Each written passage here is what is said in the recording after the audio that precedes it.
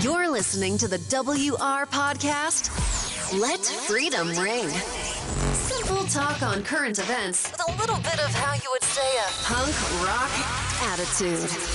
With your host, Will Ramos. The not-so-autonomous nation that's not so self-reliant, that's not so self-sufficient, that's not so self-funding, that's not so self-righteous, is self-imploding. This Nut Flex series is canceled. After 2 weeks or so, shootings over the last several days, a 19-year-old man dead, 3 others wounded. Mayor Durkan announces Monday the city would retake the abandoned police department and wind down the occupation. So the summer of love is turning into the summer of heat rash, and it has to be cured. The endless nights of late night music, keeping the people that live there up all night, knowing that they have to work the next morning,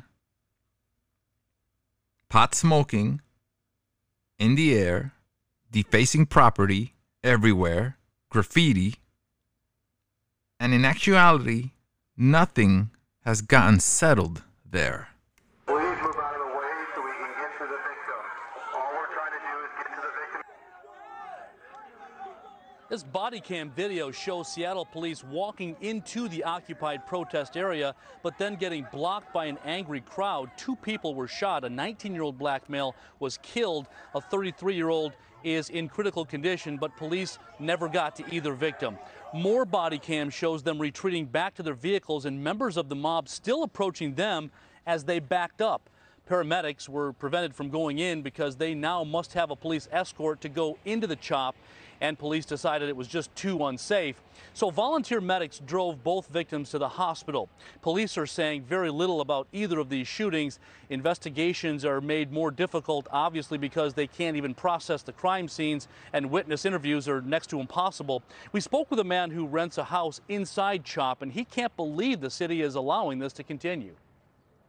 Someone has died in there, someone's critically injured in there, someone's been sexually assaulted in there. My property's been broken into 3 times. Who knows what other crimes have been committed in there. It's absolutely despicable. Over the weekend, Washington State Governor Jay Inslee said basically it's the city's problem. The city's mayor, Jenny Durkan, issued a statement last night saying that things will change, but she didn't specify what that would be. But she says the protests will continue. And the CHOP leadership, whatever that is, said that the shootings appear to be gang-related. Gang-related. The residents' lives are being disrupted. But when you ask a protester, they'll bite your head off by saying, well, how does it feel getting killed by a police officer? That's not a cop's job to kill you. A cop's job is to protect you. A few bad apples are not the whole batch. And because of this uncivil unrest that can't be controlled, some businesses are moving out. How can you run businesses with protesters walking all day around your store? I wouldn't want to go in there. The BLM message is being exploited. So, defund the police, invest in local communities, release all the protesters. These are the demands that the autonomous, Chaz, CHOP, nation wants. So if you want to defund the police, how much are we talking?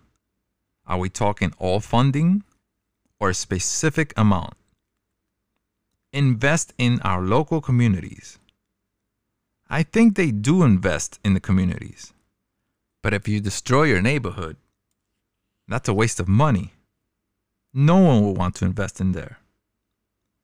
And free all the protesters, well, that depends. Are you peacefully protesting or abruptly destroying? You do crime, you will do time. Not throw a tantrum like a 4-year-old. We need to teach the young the reasons America is free and how we got here. We need to teach them we do not erase history for the sake of not liking something. We need to teach them bad history. We learn from this and we create good history, new history. New history and fix what didn't work and we add to it.